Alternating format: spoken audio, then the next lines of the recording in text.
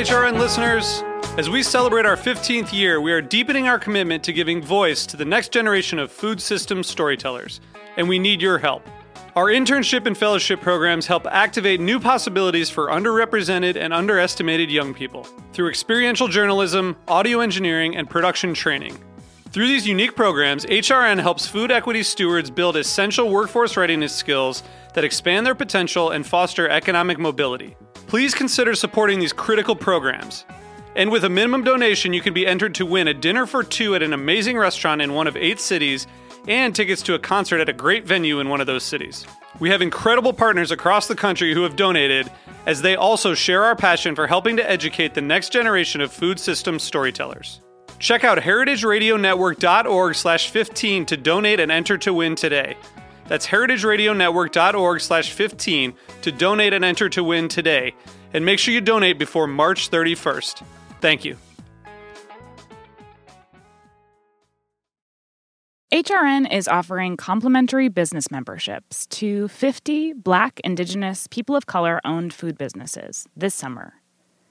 The deadline to apply is July 31st.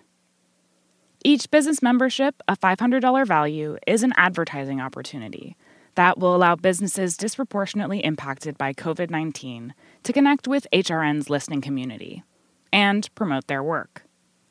To apply and review the terms and conditions, go to heritageradionetwork.org/BIZ.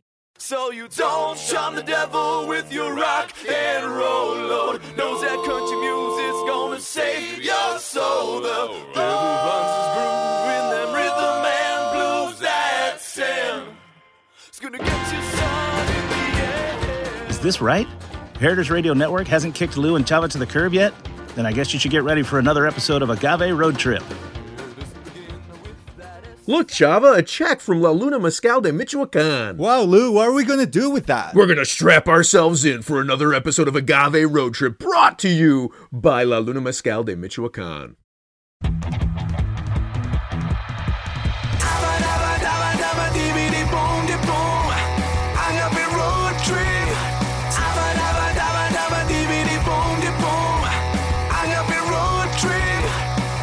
I'm Lou Bank. I am Chava Periban. And this is Agave Road Trip, the podcast that helps educate gringo bartenders about agave in rural Mexico. Don't shoot it, sip it. Don't shoot it, sip it. Please, guys. Amen. For a second, I thought you were, don't shoot it. You were like, don't shoot the podcast. Do not, too. Don't shoot us. Don't shoot your podcasters. But today, are we talking about milling the agave? Right. So we've previously talked about what agave is and how you harvest it. And then we talked about roasting the agave. And now we're talking about once you've roasted it, what do you do with it? Well, you have to find a way of making it, like, how would you describe the consistency that it has? It's like smashed potatoes, sort of. How do you get it to that state? Yes, exactly. Well, you know, it's interesting you say that, because sometimes it's mashed potatoes, but sometimes it's like powdered potatoes, instant mashed potatoes, right? Like there's so many different ways to mill it. In essence, what you're trying to do, I believe, is make those sugars accessible to yeasts, right? You've roasted the agave, and generally it's one giant chunk, which means the vast majority of the sugars are going to be stuck inside the body. Exactly, and yeasts are going to have such a hard time to swim and travel and access all those sugars. So you want to make it easier on them. Yes, but how easy is too easy? And this is one of the very difficult discussions that we've had forever.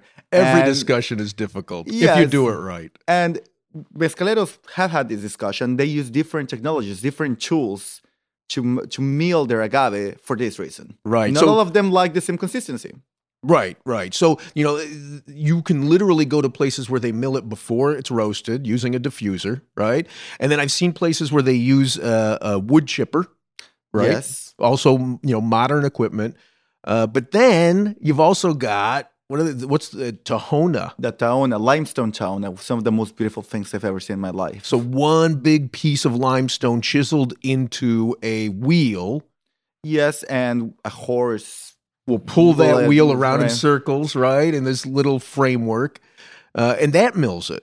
Yes, and then there's the crazy ones, the ones that you eat by hand. By hand. So they just take it in their fists and they squeeze it until it's tiny pieces. No, they use massive wood mallets. Have you tried that, Lou? How long did you last? It's really not long at all. I don't have a lot of staying power, Chava. So the way I like to describe it in my tastings is it looks like Fred Flintstone's baseball bat. That is a very accurate description, yes. But then I've also seen like what looks like Thor's hammer, right? So instead of up and down with that baseball bat, it's instead like over and over again, like you're trying to build a railroad, pounding the hammer. And then also where are you milling the agave plays a role. Sometimes they do it on top of wood, and sometimes you have like a small bathtub made out of stone. Yeah. Also, the surface you're using to mill it. And then there's people that use concrete. They use the concrete taona and a concrete surface, which I don't necessarily love, but that's also happened. That can also happen. Yeah. Okay, so I'm guessing then the easiest way is using one of these machines. The hardest way is using something by hand. And why wouldn't everybody do it by hand?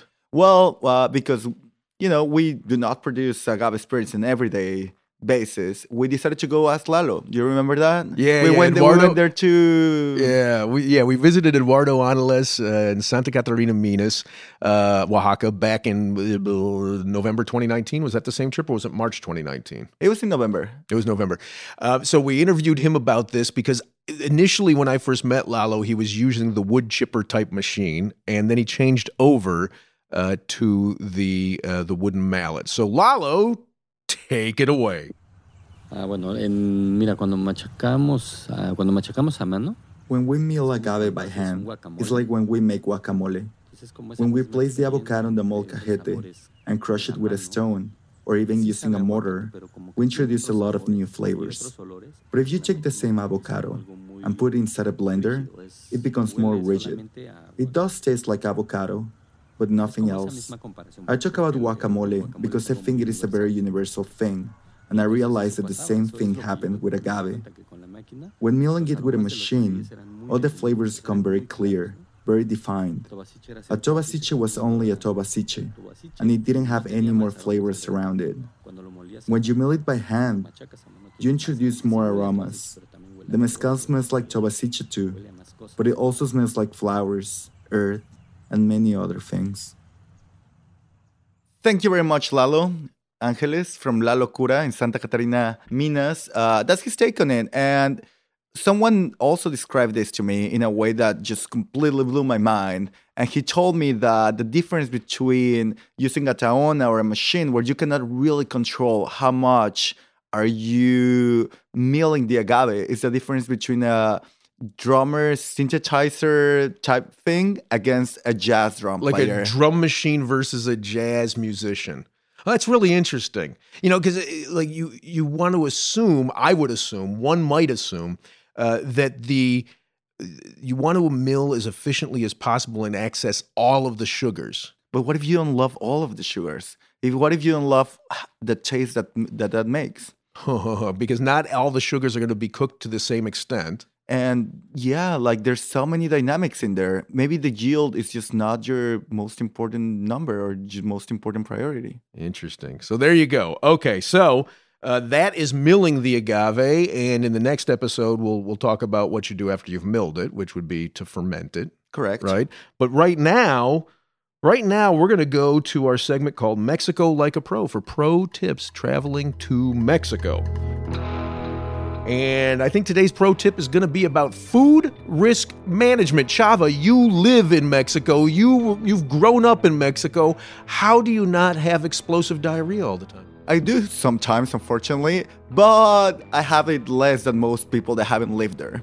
And I think that after many, many, many years of being there, you create certain strategies around yourself. Like there's certain red flags and green flags that you try to follow. Just like Are there yellow flags as well? Just go slowly. Yeah, it's like the sea, man. It's like there's never certainty that you're not gonna drown.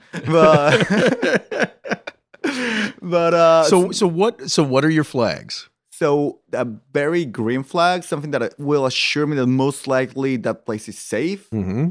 Needs to be packed all the time. Yep. But second, it needs to be packed with policemen. Policemen? Fat policemen. So are we talking, let me get some clarity here. Are we talking about restaurants or street carts or both? Street carts. Street carts. Yeah, specifically. yeah. No, so a restaurant, you don't look for cops. No, please no. Okay. That's a red flag in a restaurant. Okay. So street carts, you're looking for police. What else? 9-to-5er, like a very pretty 9-to-5er. 9-to-5er being a business person. Correct. Yeah, I'm sorry. Is That's that how okay. you say it in English? You could say 9-to-5er. It's just, yeah. Eating with their hands. Oh. They're eating something with their hands. The 9-to-5er, the policeman's eating something with his hands or her hands. Correct, yeah. If they're a female police officer? I don't know. There are female police officers. And but the most important part of this is use your nose. Use your senses. If it smells good, it's most likely going to taste good, and it's most likely not going to hurt you. God, so I get that, but I'll tell you, for me, I've got rules. And my biggest overriding rule is nothing that isn't cooked. Now, I'll make exceptions to that. Like I'll eat raw onion, I'll eat raw cilantro, and I'll totally do the salsas. Ceviche? Ceviche? Will do never you ceviche? ceviche. Not a freaking chance would I do ceviche. But lettuce in particular is my enemy. Of the 50 trips I've made to Mexico, I have been sick exactly twice. Once I am certain it was the lettuce. The second time, it was the green chorizo. And I'd seen that green chorizo hanging in that same place a week before, and I just wanted to see if it was still good. And we all suffer for that, Lou. Yes. I remember that clearly. I got to share my suffering with you. So there you go. So if you're traveling through Mexico and you want to grab something to eat on the street, look for the policeman and the 9-to-5er eating with their hands, and make sure that when you order it without lettuce. And if you take salsa, just prepare to suffer. Okay. So then let's do, to finish out this episode, our other singular objective, and let's make that objective chocolate. The thing that I love about chocolate in Mexico is entirely based around our friends Daniel and Monica at La Rifa Chocolateria in Mexico City. Which has become my go-to place since I met you, and I met them. It's just some of the most delicious chocolate I've ever had in my life. Yeah, it's just so great. They took me on a tour back in January of 2019. Took me on a tour of Chiapas and Tabasco to see where their cacao comes from to make their chocolate. And the epiphany for me was every time I buy fancy chocolate bars, they tend to say this came from Venezuela, right? This came from Ghana. Cool. But they don't tell me the varietal. Just like agave, there are varietals of cacao, right? Yes, correct. Yeah.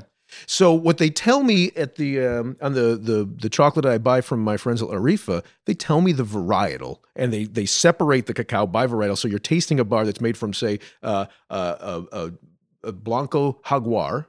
Okay, yeah, I'm not very familiar with That's cacao. the white Jaguar, yeah. You're the expert on this one. And then they get that varietal from two different farms, and they'll tell you which farm it came from. And, those farms, it's not like a farm like you're picturing corn, rows of corn. It's literally trees that are growing these cacao pods, and in amongst the trees, it's a forest. In amongst the trees are all these other beautiful things growing, like vanilla beans and passion fruit, and I think that comes out in the finished product.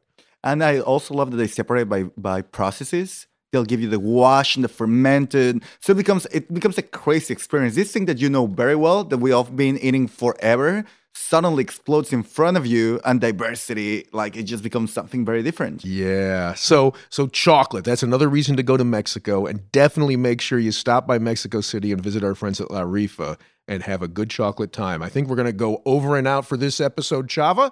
Yes, I want some of the chocolate you have there on your in your house. So let's do that. That's a deal. We'll be back to talk about fermentation in the next episode. Goodbye, guys. This has been Agave Road Trip, the podcast that helps gringo bartenders learn about agave spirits. Your hosts are Lou Bang and Chava Periban. Sound engineering by Roy Sierra. Theme song performed by Gabriel Oliveira and Mark Rico. Become a road tripper and listen to more episodes at agaveroadtrip.net.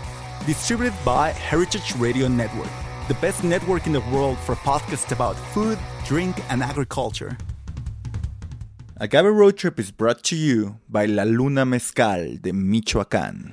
Hey Lou, I was wondering if you ever drink mezcal cocktails, and if you do Do you happen to know any secret obscure formula to make them truly delicious? Why, as a matter of fact, Java, I have tried the Cupriata Mezcal from our friends at La Luna Mezcal. So it's one of my favorite, if not my favorite, of the cocktail mezcals, what people call cocktail mezcal. And it's sort of a term that I think people use sometimes derisively. But I gotta say, I will drink neat mezcal Cupriata from La Luna, and I also enjoy it in a cocktail. And I don't tend to drink cocktails that much.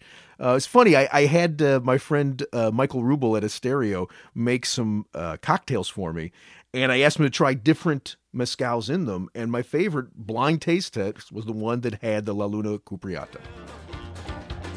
Many thanks to Lou Bank and Chava Periban for bringing us this special presentation of Agave Road Trip on the Speakeasy. You can listen to all of Season 1 right now. Agave Road Trip is available on heritageradionetwork.org or wherever you get your podcasts. The Speakeasy is powered by Simplecast. Thanks for listening to Heritage Radio Network, food radio supported by you. For our freshest content and to learn more about our 10-year anniversary celebration happening all year long, subscribe to our newsletter. Enter your email at the bottom of our website, heritageradionetwork.org. Connect with us on Instagram and Twitter at heritage_radio. You can also find us at facebook.com/Heritage Radio Network. Heritage Radio Network is a nonprofit organization driving conversations to make the world a better, fairer, more delicious place. And we couldn't do it without support from listeners like you. Want to be part of the food world's most innovative community? Subscribe to the shows that you like, tell your friends, and please join the HRN family by becoming a member. Just click on the beating heart at the top right of our homepage. Thanks for listening.